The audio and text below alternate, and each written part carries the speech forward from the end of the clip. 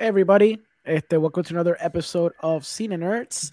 I am going to be your de facto host today, Alejandro.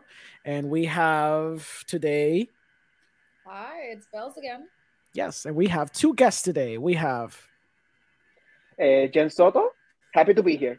and we also have, there we go. Yo, Hector González. Awesome. Yeah. Today's going to be Casey Affleck themed. Se escogieron dos películas. We're going to be talking, I guess we can start with Manchester first. Yeah, Lex, you have a clip, right? Roll the clip. Maybe I shouldn't say that. Oh, you can say that. It's just I'm sorry, I've got to go. we couldn't have lunch. I'm really sorry, I don't think so. I thank you for saying everything that you You said. can't just die. I'm not. Honey, I want you to be happy. honey, I see you walking around here.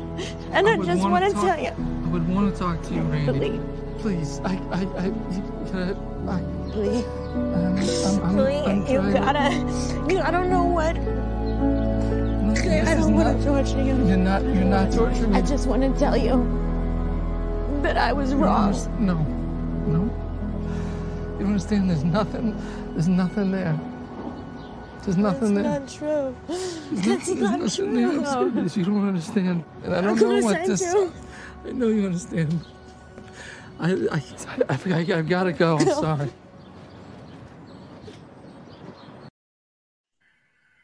Awesome. That was basically one of the scenes that kind of sold me on the performance. Porque yo vi un poquito de eso en el trailer. So Manchester by the Sea is directed by Kenneth Lonergan. And it reads, after the death of his older brother, Joe, Lee Chandler, played by Casey Affleck, is shocked that Joe has made him a sole guardian of his teenage nephew, Patrick. Taking a leave of his job as a janitor in Boston, Lee reluctantly returns to Manchester by the Sea, the fishing village where his working class family has lived for generations. There, he's forced to deal with the past that separated from his wife, Randy, played by Michelle Williams, in the community where he was born and raised. Nada, let's start with the vitriol. Genesis, what do you think about the movie? The vitriol. Ok. Pues para mí, No. yo pienso que una película debe hacer tres cosas. Si puede hacer dos de estas cosas, for me, you're good. Si hace estas tres, you're golden. Que es entretener, educar y inspirar. Cuando una película piensa que está haciendo esas tres cosas, ahí es donde yo me desconecto de todo. Y francamente, Manchester by the Sea es una de las películas más pretenciosas, tediosas, aburridas, letargas y francamente full of itself que yo he visto un buen tiempo. Es todo lo que no me gusta del cine.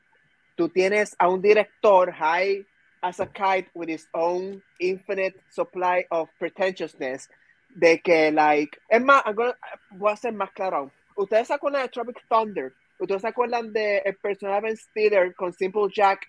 Viendo ese clip, me sentí que yo esperaba a Ben Stiller, like, parodiando esa escena en Tropic Thunder.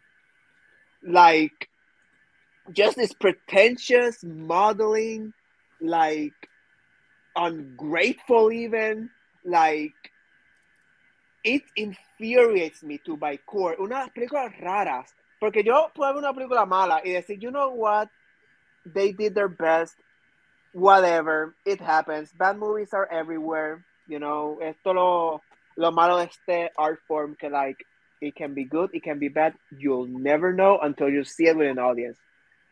But I'm usually like, oh, it's fine, whatever, it's fine. Esta película, cuando yo la vi, pissed me off so incredible que por eso yo me metí a este show, because the feelings de esta película I still have them very, very raw. Déjame empezar, like, primero que nada, I hate the characters en plural. I hate Casey Affleck's character. I hate Michelle Williams' characters. I hate everyone. I think they're uninteresting. I think they're boring. I don't give a fuck about the character's plight. And that's the biggie, porque lo que le pasa a este personaje de Casey Affleck is massive. Y el punto de eso como que para que tú tú te identifiques con él y tú veas como que no tan solo su daily life, sino cómo esto afecta todo de él. Pero it's done in a way que it smells of Oscar bait. Esto es the Oscar baity movie that's ever been Oscar baity in a while. Yo quisiera saber cuando, le voy a decir Kenny, mira Kenny, cuando tú ibas para el set cada rato, how do you even direct it? ¿Cómo tú dijiste eso? Like, were you like on antidepressants the whole shoot? Porque I would be, porque es como, y no estoy diciendo que like you cannot make this as, tú puedes hacer esto interesante. There has been many movies que han hecho este tipo de drama interesante and you care. Pero me encabrona que este tipo hizo esta película, did it for Oscars and nothing else. Nadie en este fucking planeta, con esto termino, nadie is gonna be like, you know cuál es mi película que me inspiró a hacer películas? Manchester by the Sea. No hay nadie. Y si alguien está ahí, entonces the dude already killed himself. Porque it's that type of movie.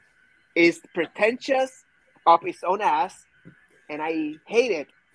I detest it, and you know, it is what it is. I finished. Okay. Hector, what do you think about the movie? Es que me dio risa. It's kind of funny.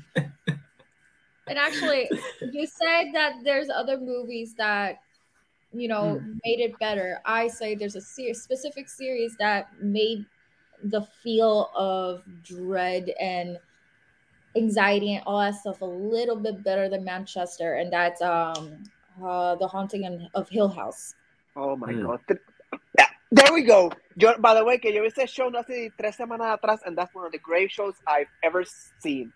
It was, y lo hizo 1000 veces mejor, es más entretenida when it goes on the depressive-esque tipo de like experience de todos los personajes.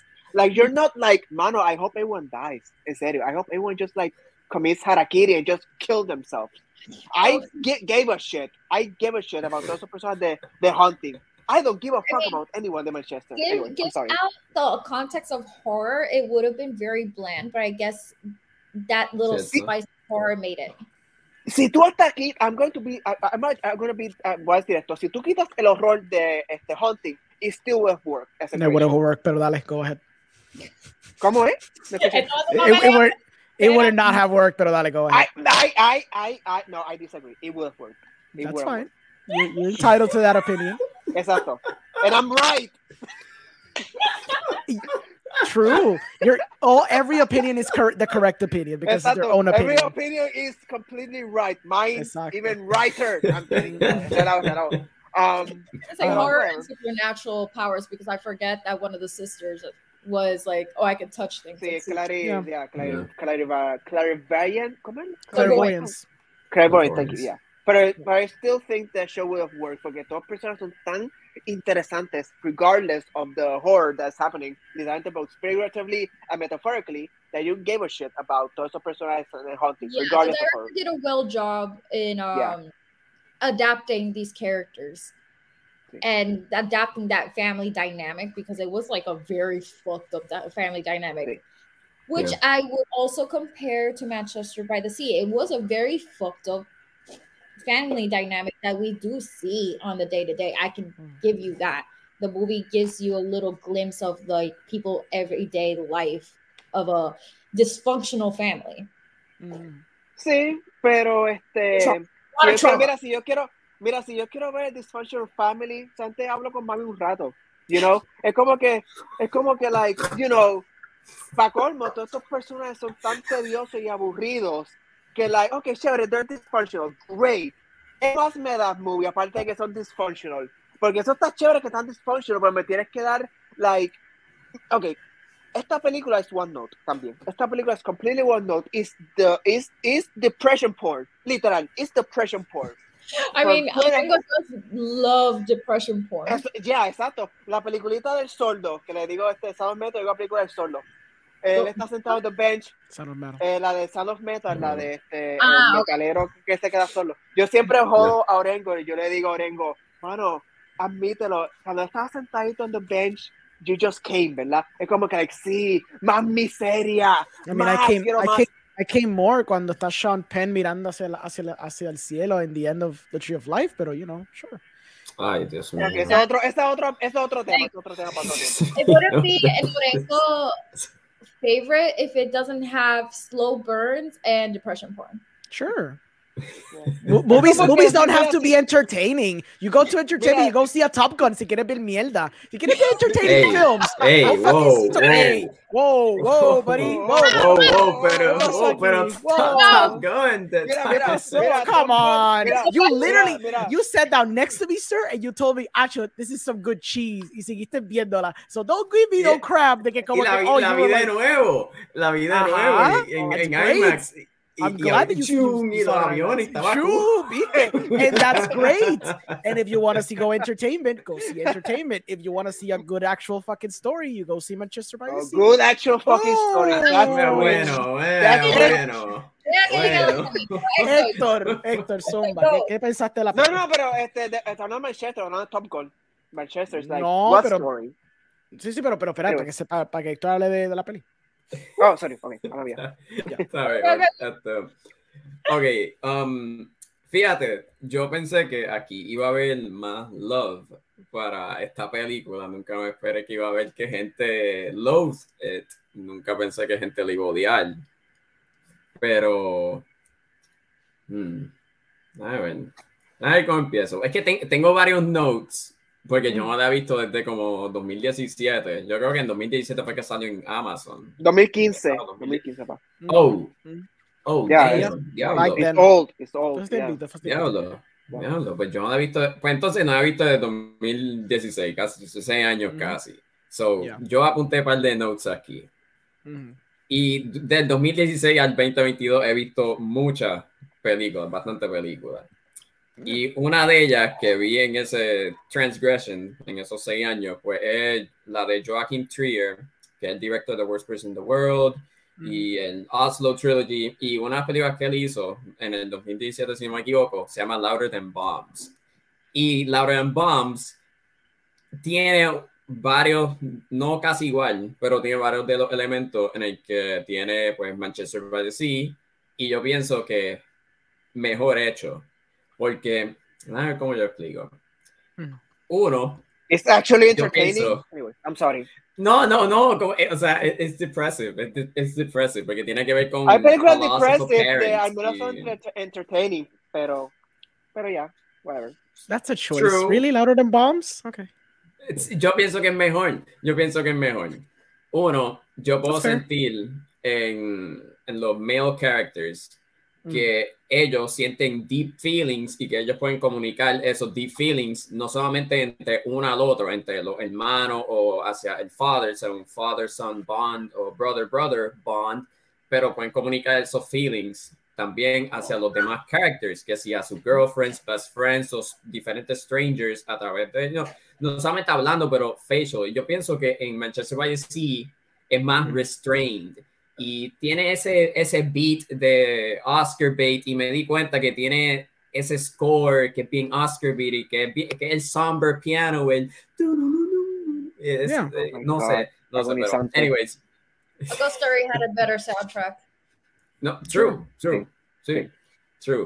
Pero también pienso que Louder Than Bombs maneja los relationships que esos characters tienen con las mujeres, con sus respective partners, mejor. Porque aquí, en Manchester by the Sea, yo pienso que no, o lo ponen un poco estereotípico, o lo ponen que ellas nada más work en el narrative para darle más exposition a esos characters y no aparecen, no tienen depth esos characters de por sí ellas mismas. Y la character Michelle Williams, que uno, yo la amo, y dos, hace un buen performance con el poco runtime que tiene, pero pienso que ella es como que el manifestation, pero ella es como que el guilt que Lee tiene y nada más aparece para absolve him de ese guilt. Y después de eso, pues ya desaparece. Boom. Más nada. No saben, no hay más development en cuestión de ese character, por lo menos en ese female character o los otros female characters.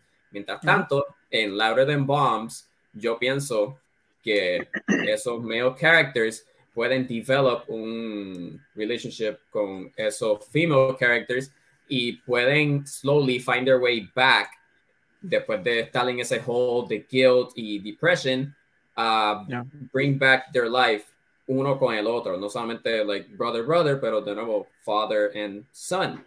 Y pues yo todavía pienso que, no sé, maybe cuando la vi way back me sentía de una forma diferente de Manchester, porque no sé, como que yo estuve buscando bastantes reviews de Manchester y tiene, like, people loved it.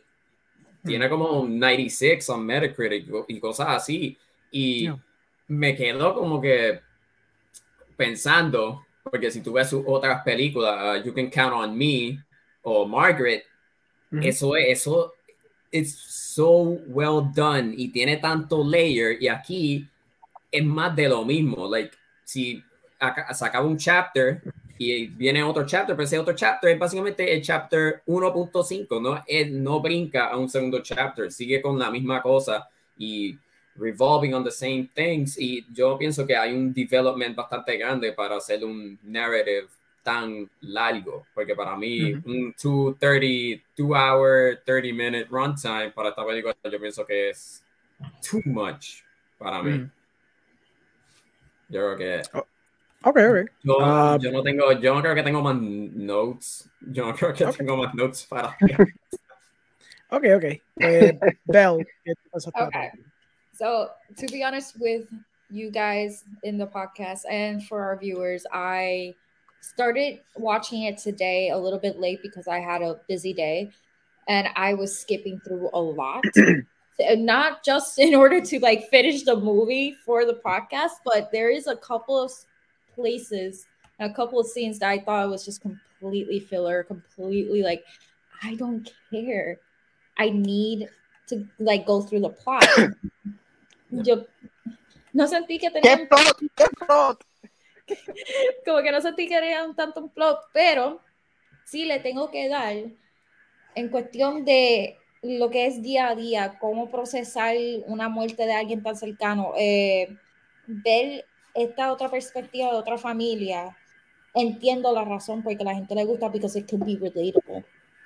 It definitely could be relatable because there's people that can't even express themselves properly, like Casey's character does.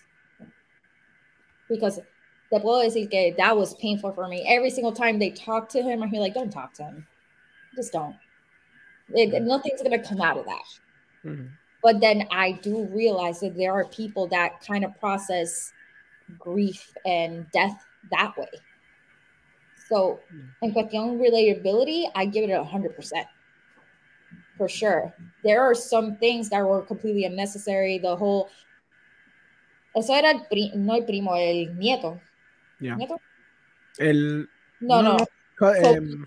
Sobrino. Eso es correcto. El sobrino, la dinámica entre el sobrino y el tío fue frustrante con cojones, completamente innecesario. I have to agree, let's say an 80% with Gene, like an 80%, but that the rest of that percentage, I do understand why people might like this, might go for more of a, I wouldn't say campy, I would say like sort of artsy fartsy, relatable family dynamic movie. I don't know how to explain it. Exactamente con esto, como que es bien difícil explicar y es difícil como que decir cosas positivas y cosas negativas, because en verdad it's so convoluted.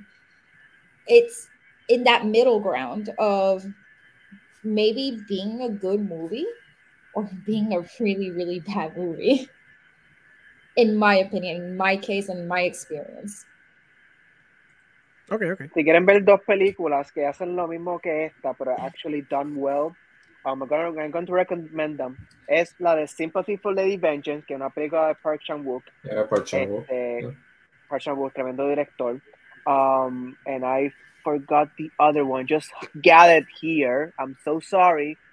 Pero fuck. Anyway, forget it. Pero it was a really depressing movie. La de Living Las Vegas. Living Las Vegas con Nicolas Cage. La de Living Las Vegas. Yeah, that's a good one. Que esa película es bien deprimente. Te presenta a Nicolas Cage muriendo en pantalla, literal. Like that's the whole movie. Pero hay una humanidad, hay un carácter, aparte de que él está solamente drinking himself to death. Hay más cosas que pasan. You know, I'm not talking about even in an entertainment value. I meant as like a character growth type of thing. And there's no awkward silences. They're not, no, para nada, no.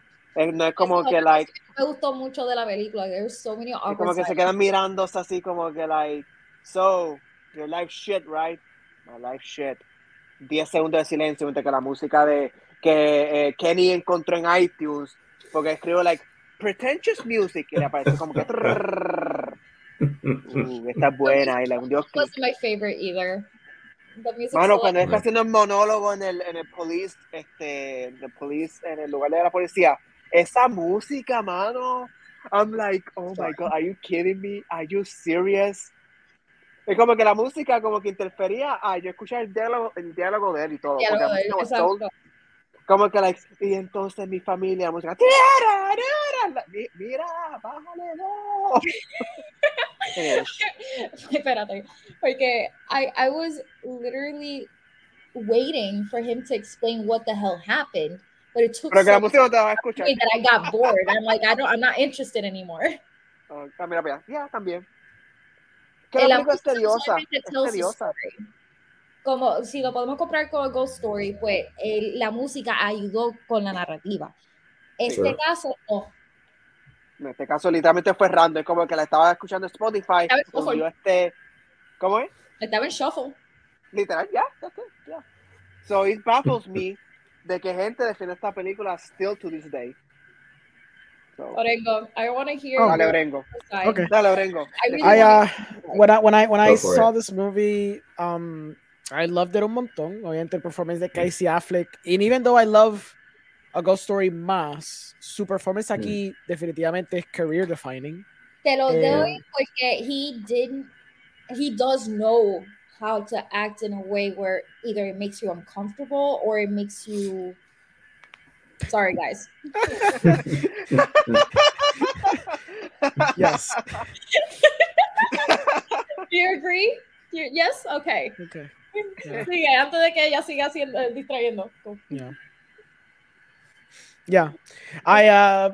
Pues sí, obviamente el performance está excelente. También Lucas Hedges. ¿Hedges de qué se llama el muchacho?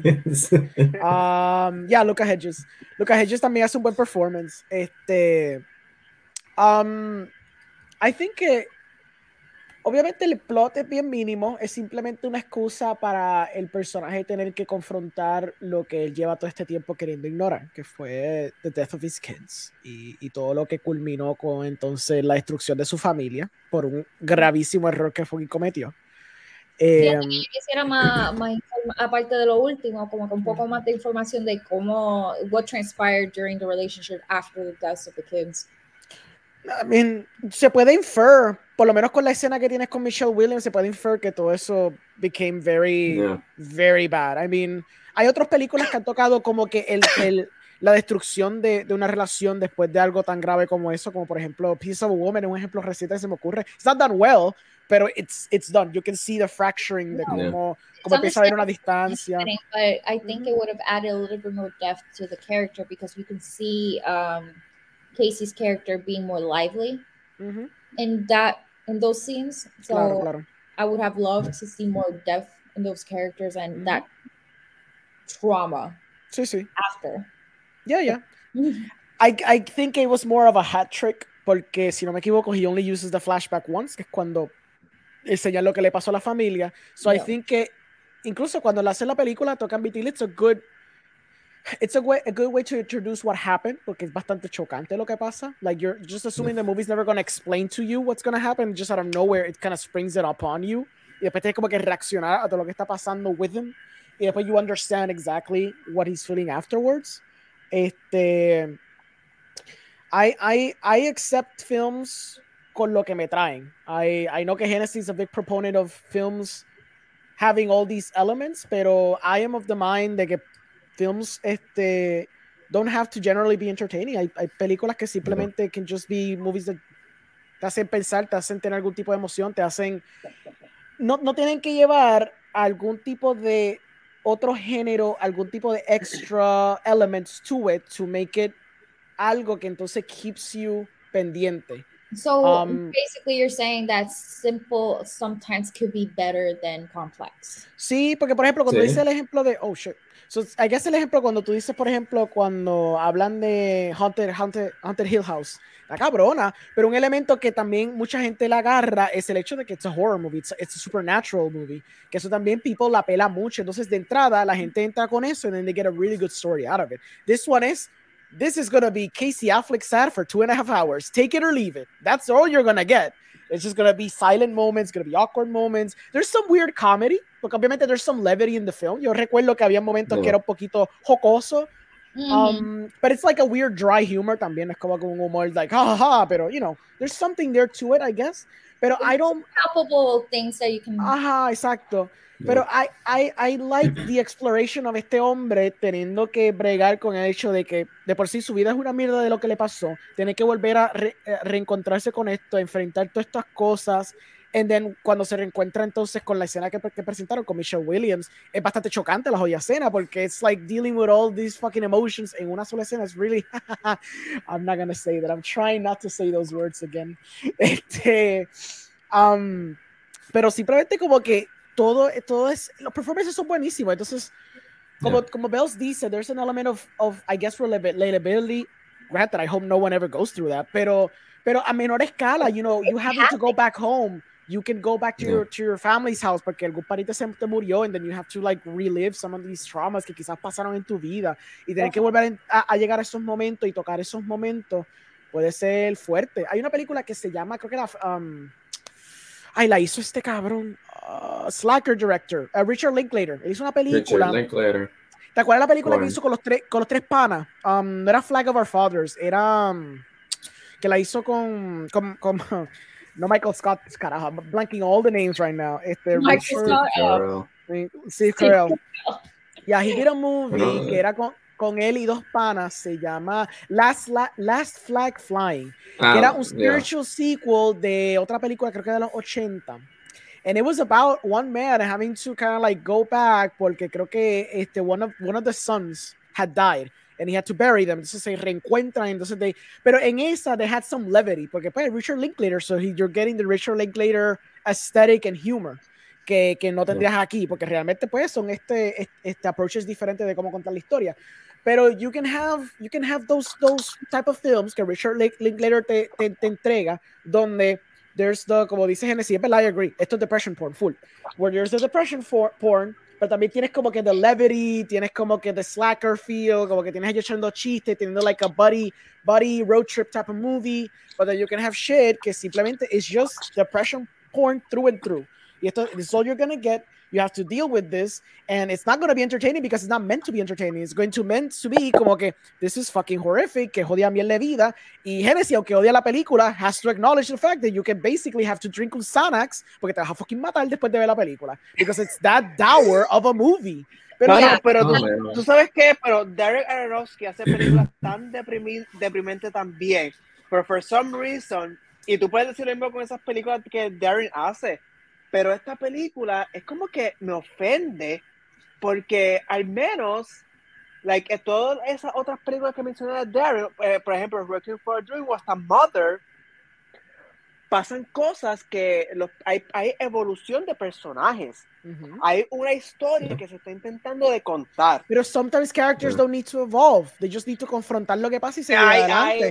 Honestly, and giving you the example that Darren Aronofsky, the wrestler, is literally an example of a character that does not grow. So there is examples of not growth. Yeah, pero hay cosas más que pasan en la película que al menos aunque ese personaje esté estancado, which is true, pero al menos pasan cosas there's plot, there's drama, there's something going on. Porque hay una historia. En esta no, esto es simplemente un character study. Es simplemente Casey Affleck reaccionando a todo lo que está pasando y lidiando. Pero there's no story. Pero it's not a story. No, Casey Affleck que no se mete un tiro por 2 horas y media. But there you go. But at least you got it because that's the whole point. That's the point of the movie. Okay, the thing is that you don't find it engaging porque it's not entertaining. Darren Aronofsky, lo que pasa es que él cuenta sus historias y él cuenta su historia deprimente, but there's always a flair to it, which makes it enjoyable to watch on the screen. This is like the most minimalist, simplistic approach to telling a depression story narrative. No sé, pero yo he visto películas que son también minimalistic y al menos como que pasan cosas, ¿me entiendes? Hay más cosas que contar aparte de esta película que es so one note. Okay. Por lo menos en este caso, I kind of agree with Orengo in that case that they don't need to have a development, but I could also argue with Orengo in the case that going through this, having to face this situation is part of the beginning of evolutionizing the character. So I mean, at the end, he kind of ends up con Patrick to some degree. Like, el growth fue que he learned to be a parent again. Claro, a reluctant parent, but there is something where he's facing toda esta historia sobre él being a reluctant parent again, porque he was thrusted upon him. Algo que él claramente no quería, porque claramente he thinks, well, he knows he failed as a parent. So tener que lidiar con eso de nuevo, tener que confrontar todos esos ghosts of his past all over again. But at the end, pues el compromise fue, I'm sort of a parent, but not really. So es como que, pues, you know, that's the best he can do because he's so broken que that's where, you know, si el goalpost está acá, pudo jalar como hasta por aquí más o menos, you know?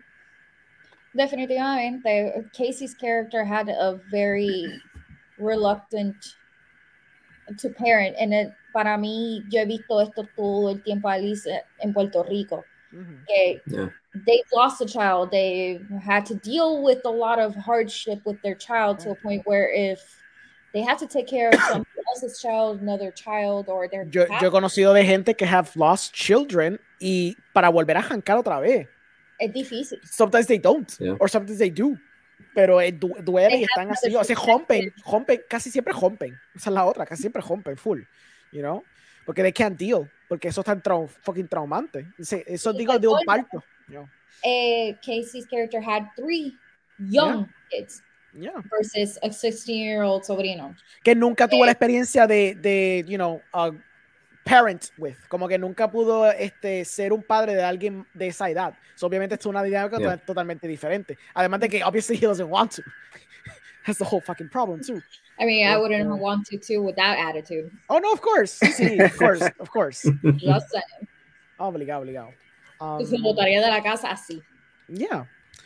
But yeah, that's it. I mean, no es como mi película favorita o sea, es el mejor performance de Casey, pero es not my favorite Casey movie. Yeah. Hay mejores, por ejemplo, la que vamos a hablar de Ghost Story me tripea mucho más la película as a whole. Lo que pasa es que en A Ghost Story, he's an amazing ghost, pero como que he's just fucking ghost, he's just standing there y existiendo. It just works around him, que es lo que lo hace tan cabrón. Claro, los momentos cuando él y sus performances están sólidos, pero, I mean, you know, you can't deny, he's just a guy in a fucking cloak. ¿Entiendes? Yeah, but it's also a theory. It's a theory of what the afterlife could be. Yeah. Stop saying the challenging thing. It's triggering. I'm trying not to say that. Por poco lo decía ahorita y me tuve que aguantar. Oh God. No. Let's wait till the conversation about Ghost Story because I got a lot to say. Okay. But anything else you guys want to add about Manchester by the Sea? I believe that movie won, I think it was Best Acting y Best... Sí, ganó, Casey sí que llevó los Best Oscar. Sí. Y Best Screenplay, si no me Por equivoco. eso fue que esta película fue hecha, para que él ganara el Oscar. Sure, sí, sus películas que son para eso. I understand your argument de que se sea Oscar baity, pero we've seen far more Oscar baity movies throughout history.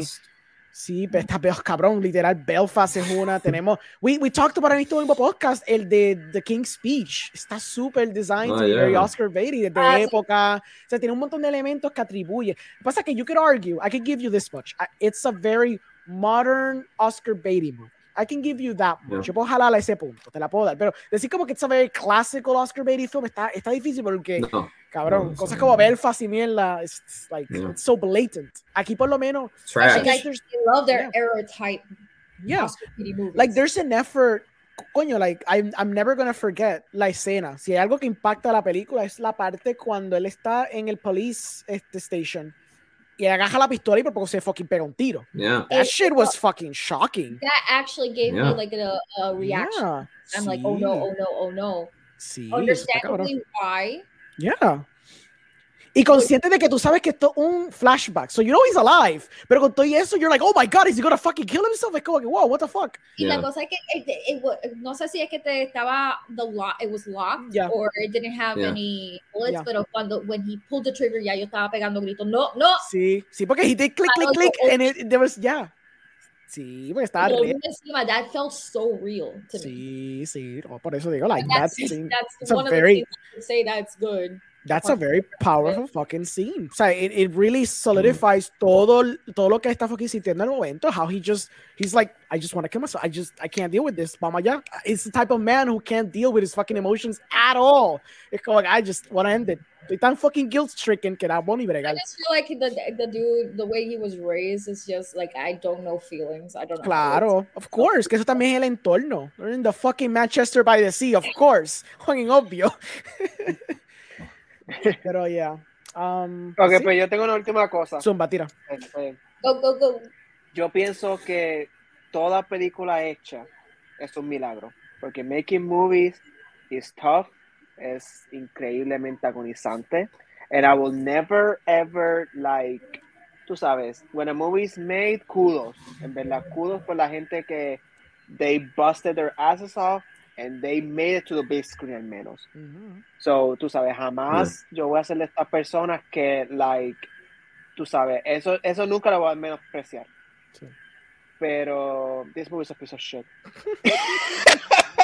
Bueno, no para tanto, yo no creo que es para tanto. Muy bien. No, pero... It's not my cup of tea. In my opinion, it's not my cup of tea. I wouldn't say it's bad, but it's not good. It's just not my. Mira, la de Ghost Story tiene como que habla de elementos de existencia. Oh, fucking Christ. Existentialism. Sí.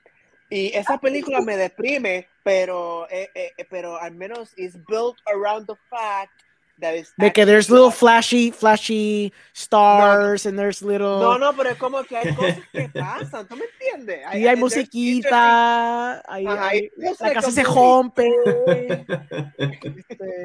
There's a little portal, he goes through a portal. Sí, como que portal. Okay, I guess we can say we're going to the other movie. Yeah. Lex, tira clip. Lex. Anyways, me should have decir 2 de 10. That's me. Diablo, cabrón. Sí, no, créeme, Héctor, you don't understand. This man was vitriolic cuando salió la película. Sí, estaba cabrón. Yo digo, wow. Pero you know what? O sea, yo tengo mis issues, pero, o sea, I don't hate it. O sea, yo pienso que es la peor de Kenneth Lonergan, pero, o sea, it's not bad, pero... Yeah. Te voy a poner otra, so we can move on. Orengo habló de Richard Linklater, ¿verdad? Yeah. Por milagro de Dios, terminé la trilogía de Before antes de ver Boyhood, porque si yo hubiese visto Boyhood primero, nunca hubiese visto esta trilogía, porque yo odiaba Boyhood. Wow. Esa otra como esta, que es about nothing. Y esa película es más larga que Manchester, para colmo, duró casi 3 horas. Y tú estás como que, like, cabrón, are you fucking serious? Are you fucking... Because the Boyhood is a stunt movie. Es como que, vamos a filmar por 15 o 16 años. What's the story? Pues, este nenito creciendo. Ajá, pero pasa más cosas. No, este nene creciendo. This has to do a lot with philosophy of what a movie... baby. This has to do a lot with the philosophy of what a movie is. Sí, pero la filosofía es like, you know... Pero again, and that's another example que estaba tirando ahora, que like at least it got made, and it's a miracle that Boyhood ever got made, and it's as coherent as that movie is. So I give them kudos por eso in the technical sense, pero hasta ahí. The thing is, I don't feel like Richard Linklater set out to do a stunt. I don't think that was it. Yeah. Like, I tú know, le das el aspecto cinicismo y me cojona porque también hace lo mismo con fucking Terrence Malick, un fucking don en Texas, que él es como que, he's so ass, qué sé yo, es como que, cabrón, he's just doing his fucking movies, that's all he's doing. Mira, Orengo ha estado tan obsesionado con Malick. Y la cosa es que yo le caigo encima a Malick, ese es el chiste, y ese es el chiste que le caigo encima. ¿Tú le caes encima? ¿Tú le caes? Are you kidding me? Did we not have conversations de la trilogía mierda que él hizo después de The Tree of Life? Okay, fair enough. Okay. Because I'm fair, because I'm very fair, por eso que le estoy diciendo. Mira cuando dices eso, mira cuando Son by Son se acabó, Orengo, did you get like a tear in your eye? Pero no es like a tear, like there was only like 3 minutes. There was only 3 minutes I enjoyed out of that movie. 3 out of the 2 hours, 3 hours and what, 10 minutes que duró la película. I only like 3 minutes. Fue el segmento cuando Ryan Gosling está con el papá, porque el papá está enfermo en una escena, and he's just having like a tender, simple moment con el pai, y como que el pai tiene un tatuaje en el brazo y como que él le saca la mano y tiene el mismo tatuaje. Yo dije, that's a cool visual porque implica mucho sin decir un bicho. That was the only thing I enjoyed. Everything else was just freaking trash. Mira, yo te voy a decir, I'm going to be even worse. Yo solamente disfruté 30 segundos de esa película. Hay una escena cuando Michael Fassbender estaba bailando en la playa. Okay. Which made me laugh so hard because it's at least it's meant to be funny, pero está como que haciendo manosería y estupideces. Just to like, tú sabes, para hacer reír a la novia de él. Sí. Y hay otra escena cuando Rumi Mara is in a pool and she's swimming y Michael Fassbender la mira y tú sabes que son como que like, estos glass reflection que tú like go downstairs y tú ves como que la gente nada. Yeah. I was like, oh man, that's super cool, that's a cool visual, and that's it. Sí. Yo creo que el problema con Malick cuando hizo esas películas back to back, it had a lot to do with the fact que ¿Se le excusa? No, he's always a very experimental director. Y se nota cuando está tocando estas películas porque he started experimenting con Chivo un montón. Le dio mucha flexibilidad a Chivo y entonces empezó a experimentar con diferentes medios because he started using fucking GoPros and shit. So, yo aprecio que para ser un hombre de casi 80 años, he's willing, como es Scorsese, he's willing to adapt and to experiment with new media y new forms of telling a narrative. Lo que pasa con Malick es que yo creo que él se queda demasiado trancado en el editing phase, donde él empieza a cortar tanto, y eso me pasa a mí como editor, que you need to step back at a certain point y reevaluarte, porque tú sabes la historia en tu cabeza, and when you're editing, you start to think, pero yo entiendo esta escena, so let me trim a little more, and let me trim a little more, and let me trim a little more, and it becomes so incoherent que only you're gonna get it because in your mind's eye, you know the narrative through line, you know the narrative through line de lo que él quería contar, pero when the audience sees it, they're only seeing at face value, they're not seeing the hours and hours of footage que él tenía originalmente en su assembly cut. Y eso es algo que él ha errado mucho, porque cuando yo veo lo que son Song to Song y Night of Cups, y especialmente Song to Song, yo se le decía a Edward, porque con Edward I can have a civil conversation like Genesis. Con Edward yo estaba hablando y le decía, it's weird because I'm seeing that he's doing a very interesting thing que pasó en Song to Song, y esto con esto acabo, que en Song to Song las escenas empezaban as you do, which is a very cool thing to do, que Lars von Trier lo hace mucho. You start the scene in the middle and then you end before it truly ends. That's a good editing technique porque you make the pacing flow very naturally y no se siente que la escena está arrancando, sino que la escena había empezado en algún momento hipotético y después entramos en la escena. And he did that a lot, pero al punto de que yo estoy tratando de, I'm grasping at straws to try to understand the meaning, porque casi todas las escenas estaban en medio de que algo había pasado, pero el contexto se había perdido. And you kind of have to find the pieces de either performance, las líneas de diálogo, los voiceovers, to try to descubrir what the fuck he's trying to say.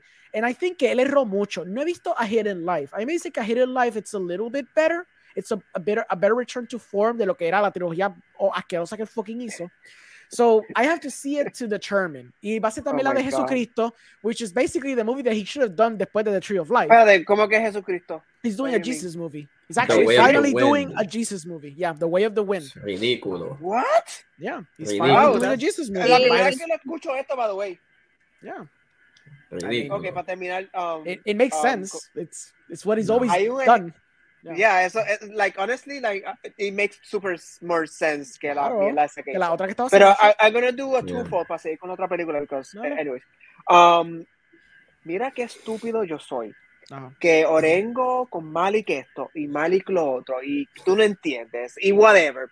Yo estaba como que, you know what, maybe, yo puedo decir como que, ¿sabes qué? Maybe I'm wrong, ¿tú entiendes? Y no apreciar sus previas películas. Maybe I was super immature, ¿me entiendes? So yo tengo ahora mismo, and I'm watching it right now, my hard drives.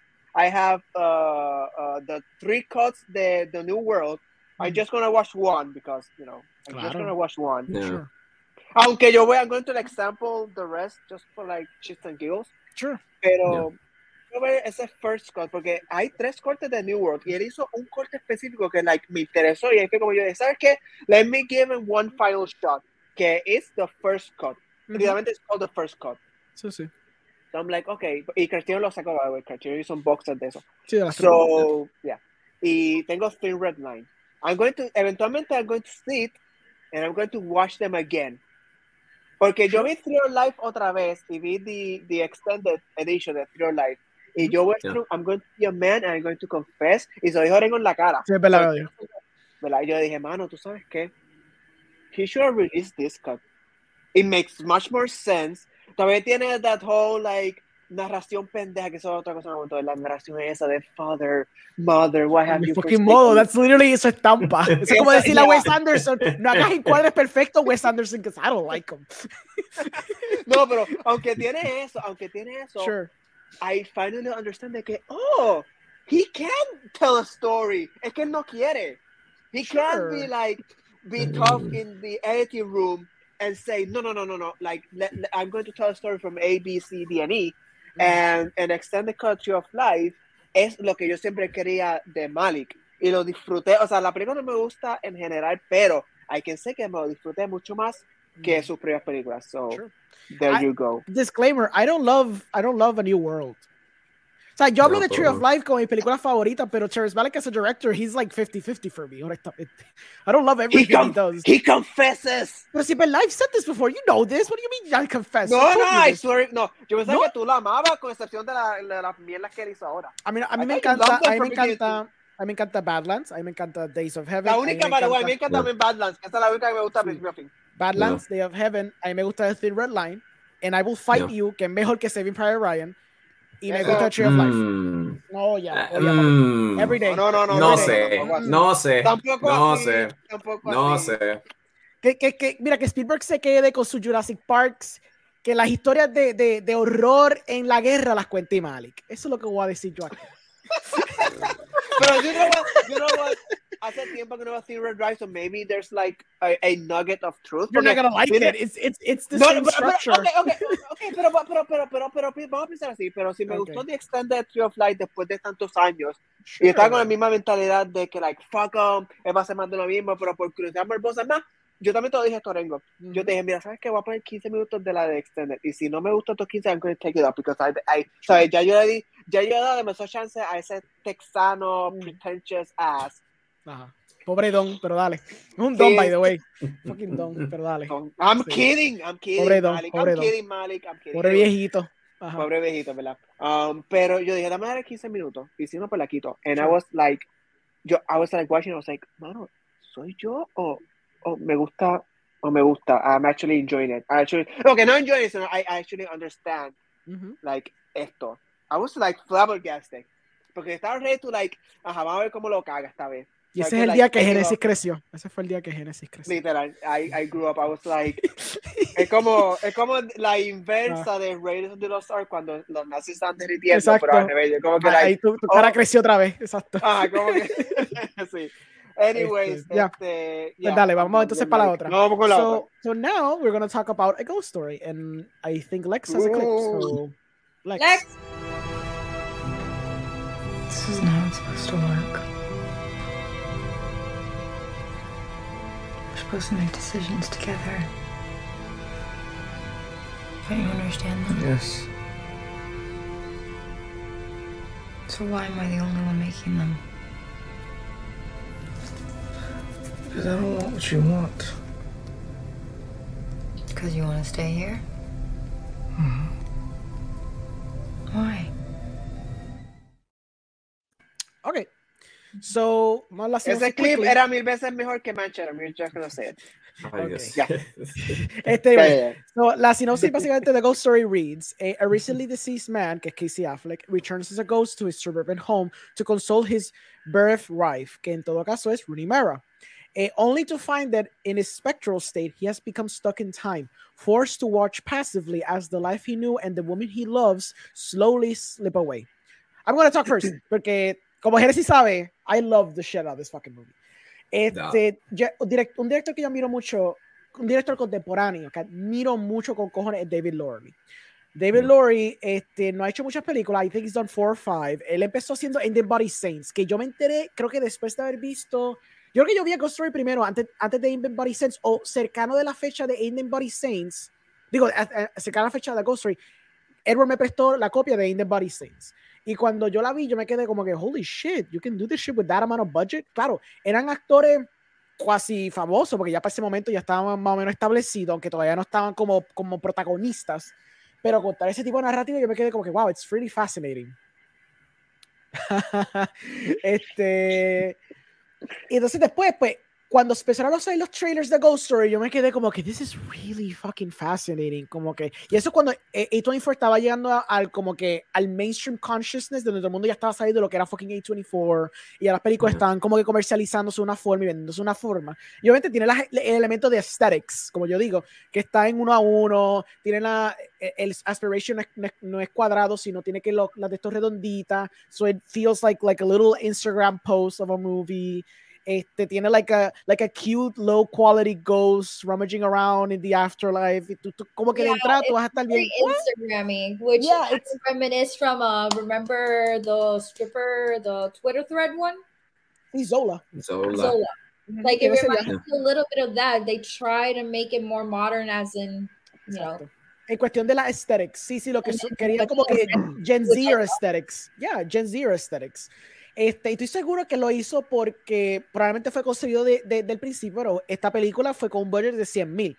Entonces, yo admiro mucho, siendo cineasta que hace mucha película guerrilla, yo siempre miro películas y admiro muchas películas que son de presupuestos bajos. Cosas como Like Crazy, por eso el Mumblecore Movement me encanta mucho. Cosas como Blue Jay, las películas que hace Mark Duplass, Creep se hizo con $1,000.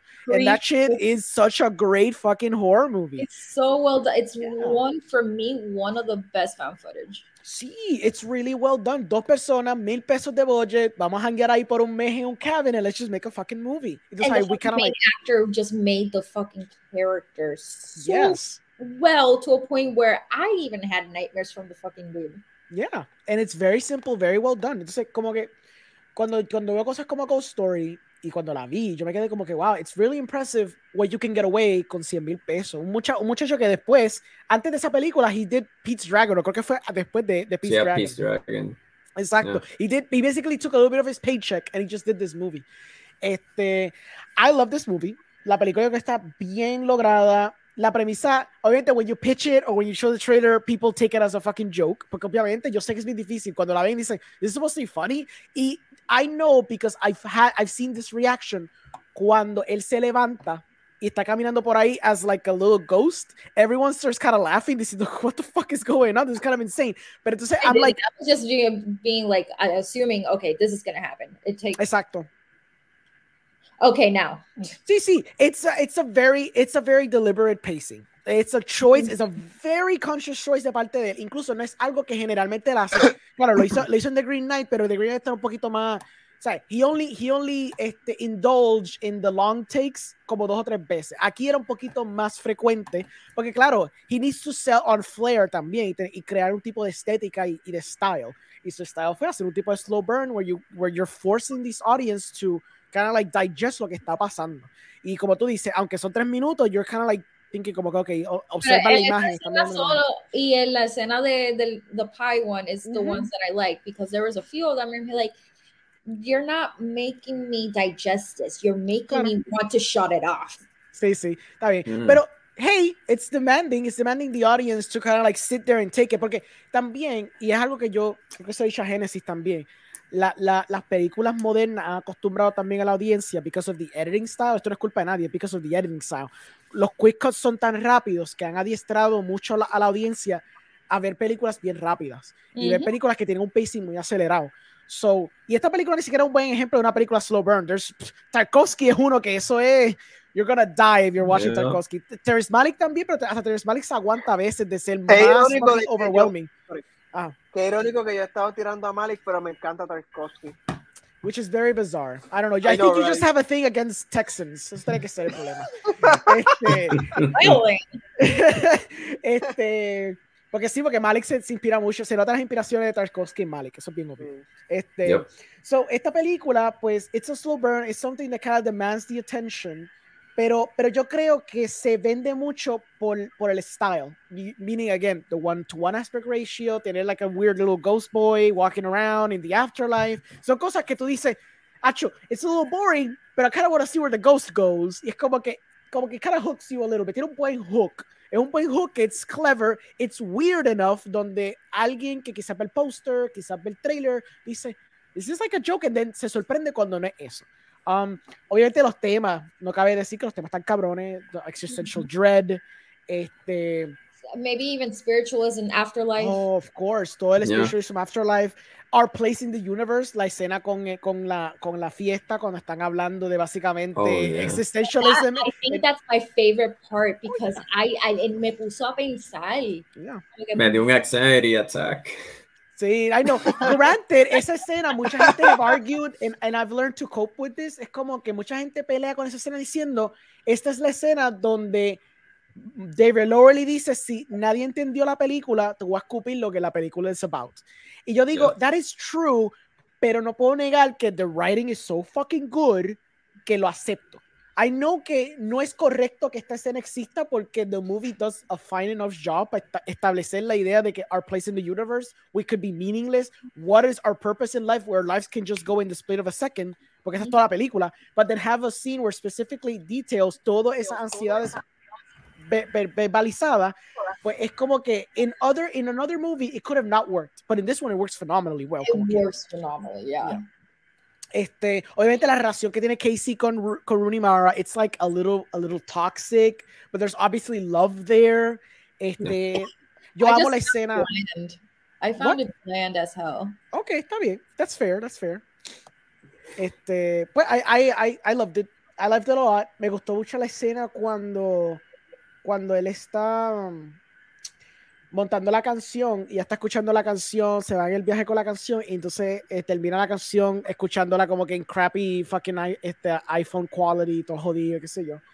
Obviamente I love the ending, todo lo que significa the ending. Yo me acuerdo que Genesis y lo vimos en la pandemia. And I'm not gonna say names, but we were seeing it with a group of people. And one of them had like the most what the fuck reaction to the ending. Digo, okay, ya eso es, that's it, nothing happens. Y yo me quedé como que, did you just fall asleep in the movie? Which I think that was the case. What do you expect them to burst into butterflies? Jesus fucking Christ. Pues no sé, es que I guess que pues some people, not any one of us or whatever, but some people I guess found it anticlimactic. Esencialmente when he finds what he was looking for, the movie ends. What a thought, right? It's so weird. No, y después estas personas que se van a quedar nameless empezaron a atacar a Orengo, which was like bizarre as shit. Yeah, it was bizarre. Ya me empezaron a atacar porque yo empecé a decir, really, you didn't enjoy it, pero ¿cómo carajo? Se me empezaron a atacar, and I'm like, okay, I guess you just didn't enjoy it, that's cool, like pero era algo bien personal, una cosa que te felt como que incómodo, como que no era como que chisteando, así como yo hago, por ejemplo, era como que literalmente como que tú eres un cabrón, ese tipo de como que hostilidad. It got weird, not gonna lie. I mean, I understand. Fine line of opinion and hostilidad. Of course. No, ellos esas personas fueron bien hostiles con Orengo. I understand. It was weird. I would say que, you know, I understand the movie concludes. Quizás no hay there's not gratifying because you don't know what the note says, spoilers. But I think that's not the point. The point is that the character found what he was looking for because he was catharsis. So that's it. That's the movie. That's closure. You don't need to know every single detail. Like Inception works because you never know if he's there or not. Like if he's dreaming or whatever. It's not about because it's not about that. Pero mucha gente se queda a veces, and I think that's my final point, Bells. I think that the point is que muchas veces pasa con estas películas que a veces tienen open endings, que está esta cultura de querer saber el ending explained, looking up at YouTube tutorials or YouTube videos of like ending explained, or what is the meaning of this movie, what's the meaning of that movie. I know, pero you'll be surprised cuántas veces pasa eso mucho con muchas películas, because some people get upset que no tuvieron definición concreta de todo. And I think it's fine having that. I think it's fine leaving the audience un poquito con la duda de que, what could it be? It doesn't even matter. Para mí, in my opinion, it doesn't matter what it says. Ya concluyó. Pero otra gente puede como que hacerse la historia en la cabeza de que, oh, quizá le escribió una última nota, quizá le dijo, fuck you, Casey, I never loved you. Es como que, okay, I guess I'll die now. I guess I don't think that would be a proper closure. Boy. Oh, of course. Pero pues, you know, pero whatever. It's something porque se hace la cosa en la cabeza, pero, you know, it's cool. Was so well done in that case that the ending was already, ¿cómo se dice? Satisfying. Claro, yeah. Que muchas películas tend to, if they leave it open ending, they tend to make you want to, you know, I need to know. But en este caso, no, para nada. And that, for me, for somebody so curious like me, me quedé en shock, normal, y no busqué nada. Yeah. I didn't need to. Of course. I didn't even need to know what the paper said. Claro. Yeah, exacto. I get you. That aha moment, that like relaxed moment, okay, he got his closure. He did it so well. Yeah, of course. So Bells, what else? What do you think? What do you think about the movie? The ending was perfect. I couldn't ask for anything else. You could ask Orengo. I was like, I don't like at all. So Burns, I am a very ADD person. I need like action. I need something fast paced. I need more context. Not just, and I'll keep repeating myself, 5 minutes of cuddling. Oh, but I want to see Men, by the way. Pero I can't wait, mano. I can't wait. No. A mí me gustó. A mí me gustó. Cool. Okay. A mí me gustó. Tengo mis problemas, pero a mí me gustó. A mí me gustó. Okay. I'm a big fan of Slow Burns, and especially like little scenes that I feel like they were unnecessary. Maybe you cut it by half, and it will still feel the same way. But Orengo, tú sabes que yo soy así. Yeah, that's fine. Me encantó la escena del pie, o del bizcocho, no sé qué carajo fue. It was a pie. Chocolate pie, yeah. It was to a point where I wanted to screenshot it and put it in as a background. Like, there's many moments in this movie that this is a background thing. This reminds me of any indie band wanting to make this, like, more soulful, melancholic songs. And it was so well executed. I love the topics it was hitting on. It reminded me a lot of soul. It reminded me a lot of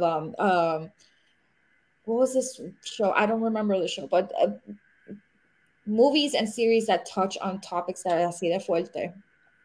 Y creando teoría, porque no se sabe lo que va a pasar cuando muera. Yeah. Y me encantó esa escena de hablando completamente to a point where I almost ended up in a dark hole again. But it made me think a lot to a point where you could say, if you leave your legacy here, will it still be here later on? You know, 20, 30 years or so. Like, I would be like, those are what he... Holy shit. Oh. Oh shit! You're good. Casey's rummaging around. Casey just threw something in my throat. See? I did like that moment where he was just like scratching. Yeah. And the fast pacing in that part, the whole everything's happening like a flash. Another the girlfriend moves out, another family comes in, he gets pissed off, which is completely understandable. And then everything goes, and it feels like it's going full circle. Yeah. Because then he comes back to the same place. And you can argue that the universe will show you what you need to see in order to cope and in order to move on. But again, that's a theory that we, after death, can see our past, see our future, see our present. Yeah. And have a lesson to learn in order to move on to the next phase of whatever, if they said that it was reincarnation or another life after this y toda esa cosa.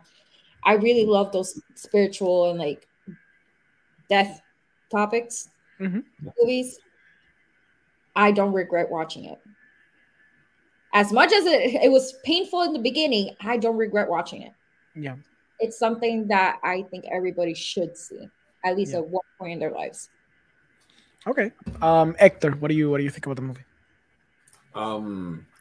Hay como un grupito pequeño de películas que de la manera en el que they tackle the end o the afterlife o básicamente mortality es como que anxiety inducing, pero en una manera buena.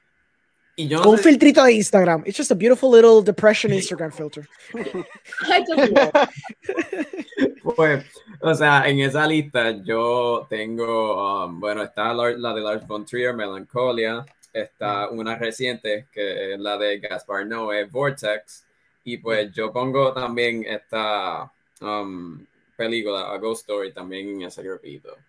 Y mientras estaba haciendo research, bueno, un poquito de research y tratando de apuntar notes, porque no había visto desde hace un tiempito, encontré que un critic que se llama Robbie Collin, pues encontró resemblances entre esta movie y el post, lo tengo aquí, lo voy a leer porque esto estuvo bien chulo. The Post-Structuralist Philosophy de Jacques Derrida. Y pues Derrida implementó algo que se llama ontology.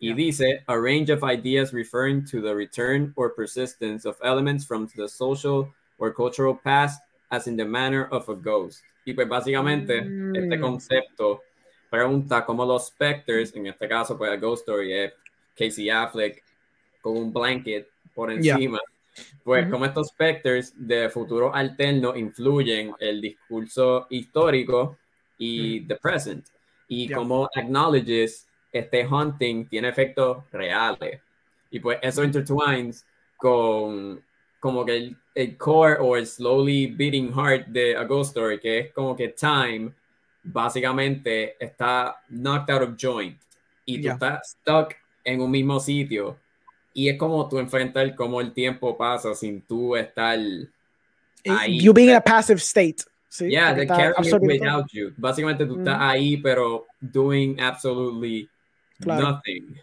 Nothing. Y la cosa es que esa escena, pues la de The Party, que el muchacho tiene el monólogo, pues para mí es un tremendo monólogo, no solamente por el writing, pero aunque es minimalist acting, porque sonó que como que él lo está diciendo de corazón. Sí. Y como que se siente como que él mismo ya aceptó el character, pero de la manera que él lo dijo, pues yo me preocupo por la persona porque parece que él mismo aceptó que, ya yo estoy ready, que pase lo que pase. O sea, yo mismo me convierto en un mismo propio ghost ahora mismo, I don't care. Y pues, como que, the thing is, tú puedes hablar de la Ghost Story y lo más seguro, tú te sientes incompleto de lo que tú hablas, para mí. Como que tiene tantos layers que yo pienso que, tú puedes decir algo, puedes juntarlo con ontology, puedes juntarlo con existentialism, y de cualquier manera te van a sorprender tantas cosas porque tiene un bunch de layers. Y pues también es impresionante que ese tipo tuvo los cojones de hacer Pete's Dragons y brincar a algo tan deprimente, porque Pete's Dragon es tan sweet, y después tú ves esto y tú te andas para el carajo. Y no sé, como que está bien raro y haunting a la misma vez junto con ontology, que el tiempo progresa sin nosotros y lo pone de una manera simplistic pero visually rich y pues a la misma vez como soul stirring y causa estrés. Es very nihilistic también. Y como que yo pienso que ese es el punto es como que no es como una manera de face it, pero es como una manera de como, la verdad que sí me va a contradecir, es como confronting it un poco, y yo pienso que lo hace de una manera en el que es más aceptable que en Melancholia, porque Melancholia es too in your face. O sea, el mundo se acaba en los primeros minutos y tú estás estresado y eso. Y en Vortex es 2 horas y media, 2 horas y 40 de una muchacha con demencia. Y Dios mío, y eso es como un golpe, boom, boom, y tacho, no se puede. Pero, anyways, yo pienso que Larry, para concluir, Larry es un genio. Larry es uno de los mejores directors trabajando ahora mismo. Yo pienso que él tiene el forte para ambos hacer película. Iba a decir challenging, pero no quiero decir challenging. No Esa es la palabra que no vamos a decir. No voy a decir. Casi. Pero aquí me puede decir un sinónimo. Just indie movies, just movies that make you think, that make you ponder, No, make you question. Es que no es eso, porque yo pienso que a la misma vez difficult movies, y no son difficult por quizás lo difícil que son hacerlas, es difícil porque son temas difíciles que quizás se pueden tocar. Yeah, I wouldn't say challenging, I would say risky. I mean, risky también es otra palabra. Ya, también. They're risky. I mean, mira. Porque puede ser que no mucha gente entienda o vea esa teoría que tú estás poniendo al frente de nosotros. Yeah, sure. Yeah. I think I agree with you. Like, a mí, de que yo vi esta película, yo dije, es increíble cómo este hombre puede brincar una película de casi 200 millones. Bueno, no mentira, yo creo que Pete's Dragon era como 100 millones. Either way, 100 millones. Una película de Disney. Brinca luego hacer una película microscópica en budget. Y va a ser loca. Oh, I know, por eso que te digo. Va a ser Peter Pan and Wendy. I know, por eso que te estoy diciendo. Feliz por eso. Yeah. Es como él brinca, like he shows you two things. He shows you la madre para el que se queje que con 100,000 pesos tú no puedes contar una historia cabrona, y la madre para el que diga que un director que hace blockbusters no puede hacer art house cabrón. Like, he shows you literally can do both those things, and he is embodiment of both things. Que está cabrón. Porque it's either they don't know how to do a movie de 100,000 pesos, or they don't know how to do blockbusters and then tirarse algo más art house. They can just do only one or the other. Pero ese cabrón demuestra, like, if there's somebody you wanted to appeal to, like, tú quieres decir, diablo, I want to do art house, pero estaría cool también getting like a Disney gig, that's the guy to see, because he's literally living that life right now. Mm-hmm. So it's pretty amazing. Yeah. Hennessy, perdón. It's your turn, buddy. Ok. No, pues yo voy a ser corto porque ya ustedes como que hablaron tan elocuentemente de la película. Pero fue Bells y Héctor que hablaron elocuentemente. I spoke like an idiot. Dale. A ver, verdad, tú eres un idiota. I forgot. There you go. There's the Genesis I know. Dale. Ok, pues rápido. Lo que Orengo dijo de Lauri es mi exacto pensar. Yo pienso que él es uno de los directores que a mí me inspira también por eso mismo, porque él brinca no tan solo de género, sino de budget, o sea, que me quedo como que estupefacto. Yo no sé cómo él lo hace. Pero el punto es de que David Lowery, yo siempre lo confundía a él con el director de Blue Valentine, que es Derek Cianfrance, si no me equivoco. Cianfrance, que también es un duro. Bueno, I know que no, he's more hit or miss, I get it. Pero... No eres hit or miss. Yeah, I get you. Pero como saben, los dos son directores interesantes. Y contemporáneos y te lo aprendes. Exacto. Bueno. Pero es como que yo viendo el póster de Ghost Story y viendo el trailer, yo estaba como que todo usted como que, man, this is the most pretentious, like, okay, what the fuck are you? Like, yo estaba como que ese tipo de tono. Y viendo las críticas, yo estaba como que, you know what? Como que bien ignorante. Porque hay una película que me encanta, que es una película más deprimente que yo he visto en mi vida, que no la han mencionado, que es interesante, que se llama Synecdoche, New York, que la hizo Charlie Kaufman. Ya empezó Lex, bótalo. Lex, just fucking throw him in the trash. Bueno, si no te gusta ahora Kaufman, yo entiendo. A mí me gustan Think of Ending Things. I love him. Yo no, bota, estoy feliz. Yo no puedo con él. Yo boo, it is. ¿Ves lo que digo? Que Héctor es un contrarian, te lo juro. Tú le dices a él que te gusta algo y él te va a decir, es una mierda, bro. ¿Qué te pasa? Él lo hace a propósito. Esa película No. Ahí yo supe que la de I'm Thinking of Ending Things, yo estaba que wow, Charlie tiene la cabeza so far up his ass. Pero wait, Genesis. It's not even funny. Pero let's be fair to that movie, porque yo pienso que esa película, 2/3 de esa película funcionan. 2/3. A mí esa película ninguno de los 2/3 funcionó. No. Okay. Yo te puedo dar 2/3. Lo que pasa es que es el tercer acto. When they leave the house, the movie lost me. Yo estaba aceptando el drive a la casa. Yo acepté la casa. Pero once they left, yo dije, where is this going? Y después yo dije, that's where you're going? Okay. Again, el problema es como que like we're going backwards to like Manchester. It's depression porn just for the sake of depression por esa película, para mí. Pero yo pienso que Kaufman es un tipo brillante. Pero anyways, a mí me encanta Synecdoche, una de las películas que más me ha impactado en mi vida. Porque esa película me hizo como esta hizo también Ghost Story en un cierto modo, pero Synecdoche lo hizo primero, which is interesting. Porque esa película es super depressing y te hace pensar en todo de tu vida. Y la película fue tan depressing que Synecdoche cuando se acabó, I literally got teary-eyed mientras que me estaba bañando. I remember it super clearly. That's fucking art, mano. Like, regardless of depressing or not, that's art. Pero anyways, para seguir con Laurie. Pues Laurie, yo pensaba como que, like, y Orengo me está recomendando los tipos. Cada tiempo yo me cago en este tipo. Yo quiero verlo, no me importa. Yo vi la de Peace Dragon y yo dije, es un tipo, un director. Y mira que cojones yo decía, it's a director for hire. Es como que él hizo like un music video y Disney lo cogió y now it's like, es como el director de Jurassic World. Yo estaba poniendo ese tipo comparando, that was took some balls. Pero vino Orengo y me está insistiendo en esta película y yo, ¿qué él quiere hacer? Él quiere ser the indie director. Vamos a ver esto. Again, mi punto de vista era con el director de Jurassic World, que hizo ese, pero hizo Book of Henry, que es una película más mala que he visto en mi vida. So fucking awful. Awful. Yo estaba aquí, ay Dios. Pero Orengo estaba recomendándome y yo estaba como que debatiendo, sí, pero Orengo le gusta the depressing shit, for the sake of depressing shit.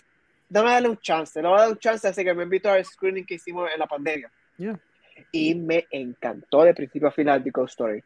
Y cuando yo vi que ese tipo iba a hacer la de Pierre and Wendy, yo como que like, what?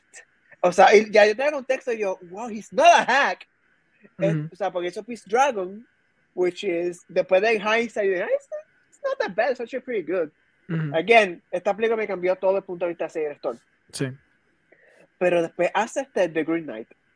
Y yo como que, oh wow, he's a guy que yo admiro 100%. The fact que hizo lo mismo que hizo con o sea, hizo Peace Dragon y esta. Después se tiró la maroma de Green Knight, que es a high budget, but it's not very high. Y después se va a hacer la película que son como 200 millones. Sí. That's fucking insane. Pero a mí me encanta Laurie. Like, guys, si no han visto la de Peace Dragon, véanla. Es súper gentil. Él es uno de mis directores favoritos y esta película es increíble. Ya ellos, Isabel y esto, dijeron beautiful things about this movie. So, si no han visto Ghost Story, pero tienen que estar en un mood. No pueden verla si tienen un día bien. Tienen que verla como un mood. Como que yo quiero sufrir ese tipo de mood. Yeah. So, yeah. If you want to have wholesome, depressing aesthetics, como que... Literal. That's kind of the movie. Like, es impresionante. Yo sé que estoy jodiendo con lo del budget, pero it's really impressive. Todo, cómo él estresó ese budget, algo tan sencillo en premisa. Y tú no ves el budget. Tú no ves el budget. Tú sientes que esto fue $1 millón o $2 millones, fácil. Exacto. You're assuming that. Porque cuando la secuencia continúa y él está stuck y después, like, the city is built around him, y literalmente he like goes up the floors y toda la pendeja, el portalcito pendejo que se forma cuando él está en el hospital, cuando él se tira, cuando está back in olden times y ve el esqueleto fucking el cuerpo ¿cómo se dice eso? Forgot the word. El cuerpo decomposing, the body's decomposing, y después se cae el esqueleto, después like la montañita de tierra y toda la pendeja, like all that shit, cuando la casa se rompe en canto. Like, this man had the budget to have special effects, had the budget to film in a construction site, had the budget to basically destroy a house, or at least destroy a set. I don't know which one he did. And he also had the budget for a car crash. That's fucking impressive, con 100,000. Y tenía dos actores cabrones, que granted, estoy seguro que esos actores lo hicieron either gratis o casi gratis. Pero still, like, you ¿Lo hicieron porque quieren trabajar con él? Sí, no, pero es que ya habían trabajado. Ellos habían trabajado antes. Exacto, el de Body Saints fue la película que los puso ahí como que en el mapa en ese sentido. So, por eso pero yo pienso que regardless, o sea, el talento de él es tan cabrón que regardless que ellos no habían trabajado con él, ellos iban a tirar la maroma. Exacto, sí. Pero it just shows you que como que you can do so much con un budget pequeño. Sí. Like, really. Like, ese es el mejor ejemplo. Yo cojo ese ejemplo y la película... La de Like Crazy. Yo sé que Like Crazy es un poquito más imperfecta, pero it's like, if you want to go for a Sundance feel, ponte Like Crazy. Eso costó como $5,000. Tiene actores que ahora mismo están en fucking películas de blockbuster, and they did it with a fucking DSLR. So es como que it shows you que con $5,000, $10,000, you can do a Sundance movie y estar en fucking Sundance. Esa es tu meta, ¿verdad? Like, there are ways to do this, and it's achievable. You don't need to waste $500,000, $5 millones, $10 millones, $15 millones to make your movie. Like, it's very possible with a limited budget. Yeah, like these are very good selection of movies. I don't know, like what anything else you guys want to add about any other two movies, about Casey Affleck, or is there any other Casey Affleck movies you guys like? No sé. Assassination of Jesse James. Dura. Esa es su mejor like papel para mí. Esa. Yeah. Okay. Yes. Sí. I would say it's my second favorite. Película, yeah, I would say my second favorite for sure, definitivamente. A mí me gusta mucho like Gone Baby Gone. A mí me tripea. Esa también buena.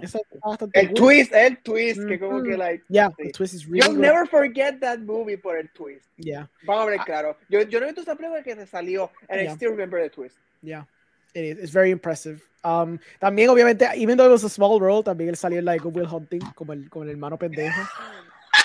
That shit was great because I remember that shit. Because you did a rewatch like a year ago at Good Will Hunting. You know, okay. Does it hold up? It's from its time. Okay. You know what I mean? Like tiene esos feelings noventosos. You can feel it. Sí, tiene ese vibe de que yo me senté cuando estaba en los 90 with, you know, like a Batman cup and I was drinking it viendo a Ben Affleck y Matt Damon siendo tristes por 2 horas. Sí. Pero Pontificate. Exacto. I think eso fue Gus Van Sant, ¿verdad? Sí. Gus Van Sant is such a hit or miss. Oh, God. Ustedes Gus Van Sant, mira, David Lowry era lo que Gus Van Sant quisiera hacer. Vamos claro. Okay. I mean, pero Gus Van Sant lo cool es que he's a very experimental director. Ese tipo es bien hit or miss, pero we can never deny de que el cabrón se apuesta a lo que sea. Él tira muchas cosas. Like I think he even did like a porn star movie, if I'm not mistaken, right? Didn't he do like a movie? O estoy confundiéndome con Soderbergh. Yo no me estoy confundiendo con Soderbergh. Soderbergh hizo una, pero no va a ser about porn. Es como que like, él la pero tiene un porn actress. Pero había una porn actress. Ah, pues fue Soderbergh. Lo que pasa es que Soderbergh y él a veces como que se me entrelazan porque ellos son bien experimentales con cojones.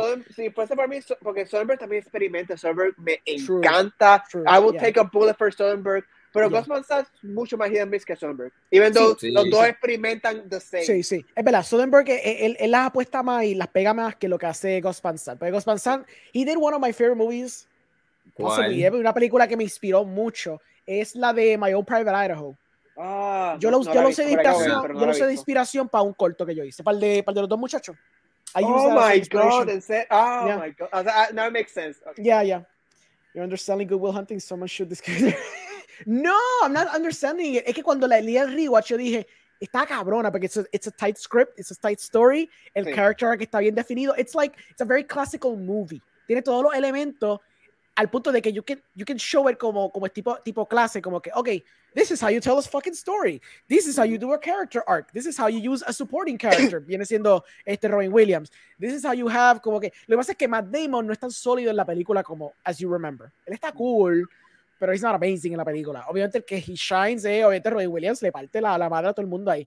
Y ese Ben Affleck está cool cuando le está aventando la madre a Matt Damon porque he's being a slacker. Esa escena está cabrona. Cuando le está diciendo al bro como que, cabrón, you're so smart, you can do so fucking much, y eres un fucking quedado, cabrón. Esa escena made me legit cry. Yeah, it's a really solid scene. Es un monólogo increíble. Sí. It's a great fucking dialogue. It's a great script. So, por eso digo, una película clásica. It's like a very classical... No quiero decir Oscar Beatty movie, porque yo no creo que ellos iban por esa tangente, pero eventually became Oscar Beatty. Era simplemente una película where they wanted to como que echársela de que, God damn, we can write scripts. Porque eso fue lo que hicieron. Era Matt Damon y Ben Affleck. Llora. Apparently so. Apparently they do cry. Pero sí, una película que I don't like de Gus Van Sant, ahora que estamos en eso. Last Days. Last Days está fine. You know the one I Yo no la he visto hate. porque, like... No, es un disparate. No. Eso es porque yo la acepto como el character story que es. Yo sé que eso es un viaje de character story y este cabrón existiendo hasta que se mata. Pero una que es peor es fucking Jerry. Have you seen Jerry? Yo sé cuál es, pero no puede ser peor. No puede ser peor que Last Days. Que es 1 hora y media de Matt Damon y Casey Affleck caminando en un desierto. Yes. And that's the whole movie. Literal, that's the whole movie. Eso se escucha mejor que Last Days. No, papá. No. Hasta yo te puedo decir no. Mira, yo I like slow birds. I like movies that are very left for interpretation, pero cuando yo estoy en una película, loco, donde es literalmente, ¿cuáles dos actores? Era Matt Damon y Casey. Y Casey, sí. Exacto, que Matt Damon está al frente en la cámara, Casey está atrás caminando, están caminando nada más. Y es caminando por 9 minutos straight, cabrón, donde no pasa nada más excepto que el sol está levemente saliendo por el horizonte. Es verdad. Ahí yo digo, no, pa, este es el límite que yo tengo. That is truly my limit. I thought you had a limit for that. No, I have a limit. You know why? Porque cuando Tarkovsky lo hizo, creo que fue en Stalker o Nostalgia, no me acuerdo cuál de las dos películas era, cuando He Has the Candle. When He Has the Candle. Exacto. No la he visto, pero yo sé sí, cuando Nostalgia Has the Candle, it's a 9-minute sequence donde he's walking in the little corridor para llegar al otro lado para poner el candle y el viento está soplando y cabrón y le tumba el candle. Even that had algo de dinamismo en la toma y las emociones por el contexto de la película, que simplemente dos tipos que están caminando. La razón por que están caminando es because the movie, I understand why right now in Alejandro 2022, I understand por qué, gracias, I understand por qué Jerry es la forma que es, because what they're trying to do, lo que Gus Van Sant trató de hacer es emular ese sentido de desesperación. Y no lo digo por joder, lo digo porque es que la película es about two men lost in the desert. So, obviamente, estas tomas son largas, meticulosamente largas con cojones, because he wants you to feel fucking anxious de estos tipos, basically, en una situación horrible y casi inescapable. I get that. And that's totally understandable. Pero cuando literalmente parece que la cámara está cogiendo y gastando filme, porque es un vieja película, vieja con cojones, o grabaron en filme, es como que I'm really trying to grab something, pero usually when you have 9-minute long takes in the movies that I like, there's something visual de que yo puedo allude to, o por lo menos hay más cosas pasando para yo poder justificar su existencia. Hay contexto. Y hay contexto. Aquí simplemente el contexto es, well, they're lost in the desert. And then the scene is, well, they're still lost in the desert. And nothing has changed. No es como que tuvieron una pelea y por eso pasó eso. No, they're literally just, me cago en la crica, we're just walking. That's literally the scene. And it runs, I kid you not, for 9 minutes straight. It's yo he visto reviews de eso, he visto clips, it's absolutely right. Y hasta ahí yo como que, there's a YouTube reviewer que hizo un review de Jerry. Yo creo que tampoco que he did a review. And he did él dijo, I'm gonna put this scene so you guys understand cuán horrible, y puso esa misma escena y la dejó corriendo in real time, y él hizo un fucking rant de 9 minutos explicando por qué esta película es fucking innecesaria, mientras el clip seguía corriendo en la esquinita. Damnation, tengo que ver Damnation, no estoy seguro cuál es esa. Yo no sé qué es eso tampoco. No, I don't think I've seen it. Pero yeah, so that's one that I feel like it's worse. Por eso, porque Last Days yo entiendo, ok, esto es un character story de una persona que se va a matar. Y esto es como, and I took it for what it was. Is it overindulgent or hay mucha mierda? Sure, that's cool. Chacho. There has to be at least some water entrando y saliendo en la toma, por lo menos. Dame algo, you know, it's just literally them in the desert. Mira. I'm going to spoil Jerry, but fuck it, porque I know everything about this movie because sí. Pero anyway, espera, él la quiere ver, ¿viste? Mira, si él dice que es mejor que Last Days, tengo que darle el break, porque coño, es que Last Days para mí es lo peor, es lo fondo, para mí Last Days es lo fondo de Gus Van Sant. No, esta es peor. 3 cosas pasan en Jerry nada más, 3 cosas pasan de muy bien. Y yo like, okay. Yeah, essentially, it's just, yeah. De verdad que sí, Jerry de verdad que está difícil. Pero even worse than Jerry, I would argue, la de The Sea of Trees, la película que creo que estuvo en Cannes o algo así. Hasta en Cannes la buchearon, papi. La buchearon. Esa gente, esos franceses que le encanta todo. ¿Sabes lo que es que te abuchen la película? Así de heavy, porque la buchearon con cojones y la película la escondieron al punto de que A24 la compró porque pues estaba tan barata que básicamente la compró por tener un repertorio de Gus Van Sant y así la dopearon. That's what they did. Esa es la única película de Gus Van Sant que tienen de A24. La compraron porque no one was bidding on it because it was a piece of shit. Y entonces yo estaba tan curioso porque escuché tan mala la película y decía, coño, Gus Van Sant es al garete and I hate Jerry, pero coño, quiero verla. Esta, la única razón why it's better than Jerry is because at least it has a plot. At least there's acting involved. No es buena para nada. Like, the ending is fucking atrocious. Pero at the very least, there's acting and there are scenes and there is something happens. There's something happening. Pero sí, en verdad que Gus Van Sant es al Garetowski. Soderbergh for the win para mí. Sí, aunque Gus Van Sant obviamente los miro, obviamente, pero... Sí, claro. Sí, Soderbergh. Pues entonces, ¿cuál te gusta de Soderbergh? Genesis y Héctor. Ok. Oh my God. Tira Genesis, tira Héctor. Okay. La última 3 que ha tirado con HBO Max son bastante buenas. Let Them All Talk, No Sudden Movie, Kimmy. Esas 3 son bastante buenas. A mí me encantó Kimmy. Kimmy es la favorita mía de esas 3. Sí. Es verdad. Están bastante sólidas. I agree. Pero mi favorita de él overall sigue siendo Traffic. Traffic es bien dura. Oh my God, Traffic está cabrón. La vi reciente. And like the editing is brilliant. Es como que esa es la primera película de like did the intercutting within stories. Que le quedó cabrón. Es como que like, cuando tú ves eso, como que oh my God, this movie, o sea, Soderbergh ha inspirado gente. Y tú ves Traffic, tú como que oh my God, this is the beginning of that. Es como que sin Traffic no tuvieras Crash, for better or worse, no tuvieras Paul Greengrass, no tuvieras a bunch of directors. Oh my God, Traffic. Si no han visto Traffic, guys, tienen que verla. Tienen que give it a rewatch. I think que Traffic es como que la más alta. Traffic es la más alta, diría yo. Para tocar otras que no han tocado ustedes, I love Contagion a lot. A mí también me encanta Contagion. Especialmente el contexto de... Dale, feliz, que cuando empezó la pandemia estoy seguro que pensaste en Contagion. A mí no me veas con cuentos chinos. Nadie. No veas con mierda. ¿Quién no? I saw that doorknob different cuando empezó la pandemia, ¿ok? And that's the power of a great filmmaker, you guys. Papi, cuando tienes una toma de una puerta cejándose and the shot lingers on the doorknob, you know he did good. No, lo que Loki está cool. Loki está buena. Me tripea, a mí me tripea. Dale, mira, otra película, oh my God, ok, perdón por interrumpir, Oregon, pero otra que me encanta de él. Pero it's like this. Okay. Él hizo la de Oceans. La primera de Oceans me encanta. La primera está cool. La primera está cool. Después de eso... La otra no se la puedo defender. Las otras dos are solid. Especialmente la 3 es bastante good. Pero es como que lo mismo... Soderbergh, para mí, es como que el prototipo de Laurie. O sea, Soderbergh se tiró la maroma de Traffic, and then the next year hizo like the big, glossy Hollywood movie, and both movies work bien cabrón. Porque Traffic is a low budget movie, guys. Sí. Bells, do you like any Soderbergh flicks? And you know I'm still a baby in all this, so bueno, pero okay, te voy a decir some names. ¿Tú has visto la de Ocean? ¿Has visto The Ocean? ¿Has visto Traffic? ¿Has visto Magic Mike? ¿Tú has visto Magic Mike? Okay, Magic Mike. ¿Te gusta Magic Mike? It's cool. A lot of people like I like Magic Mike. Está cool. Magic Mike es un palo. Sí, Jevito sunscreen. I like it. I me tripea. Yeah. The only reason why I liked Magic Mike and it's still a myth for me is because Gabriel, one of my favorite comedians, was in it. ¿Cuál? Sí. Gabriel Iglesias. Gabriel Iglesias, ¿verdad? Yeah.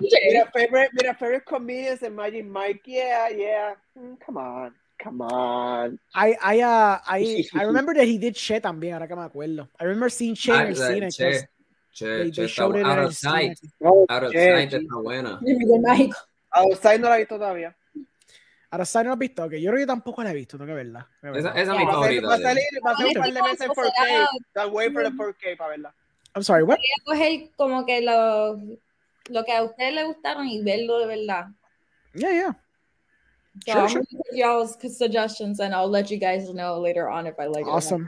Sí, tírate. I mean, he's cool. Mira, él no es cool nada más. Es uno de los mejores directores americano ever. Diablo.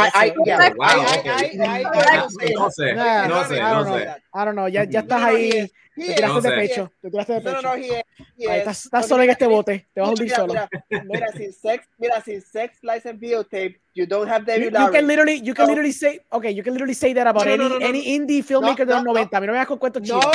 Si no tuvieras a Tarantino, no tendrías a David Lowry. Si no tuvieras a fucking Kevin Smith, no tendrías a David Lowry. Porque fue pre-Tarantino. What the hell you talking about? They're all de los 90. Él no fue en los 90. Él empezó, papi, dame terminar, let me finish. Él empezó en 89. So, fue antes de Tarantino. Mucho antes. Ajá. Búscalo. Su primera película. No, ¿En qué año salió? Fue en el 89, fue de Sex Life, fue su primera película. No, y Tarantino. La primera fue película de 92. Fue 92, búscalo. I understand what you mean. Lo que te quiero decir es que en los 80 y 90, está bien, dije 90, I made an error. Lo que te quiero decir es que desde los 80, gente como Spike Lee, gente como Jim Jarmusch, como este cabrón, we literally talked about it, Richard Linklater, todavía empezaron en el 80 y 90, esa cepa de directores independientes americanos con bajo presupuesto, que eran el nuevo rise del indie wave. Él estaba en ese revolú. Yo sé lo que tú dices, yo sé lo que tú dices, pero Spike Lee, Jim Jarmusch y Richard Linklater.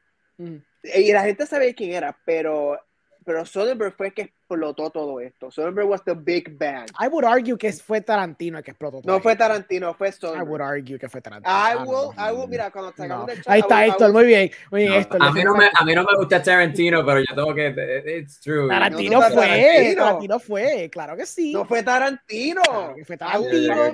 How can you sit there and tell me que Sex Lies and Videotapes fue like the epitome of the indie wave? How can you see that?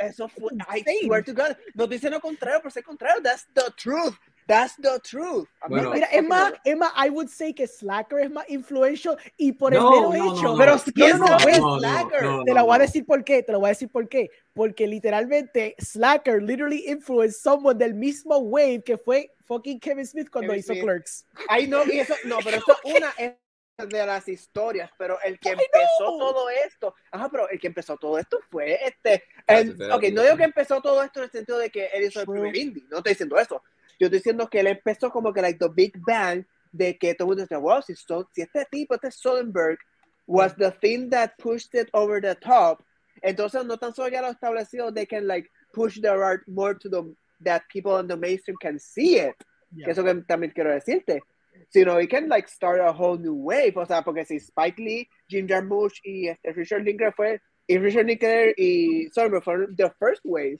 what about the second wave? Que fue donde empezó Tarantino.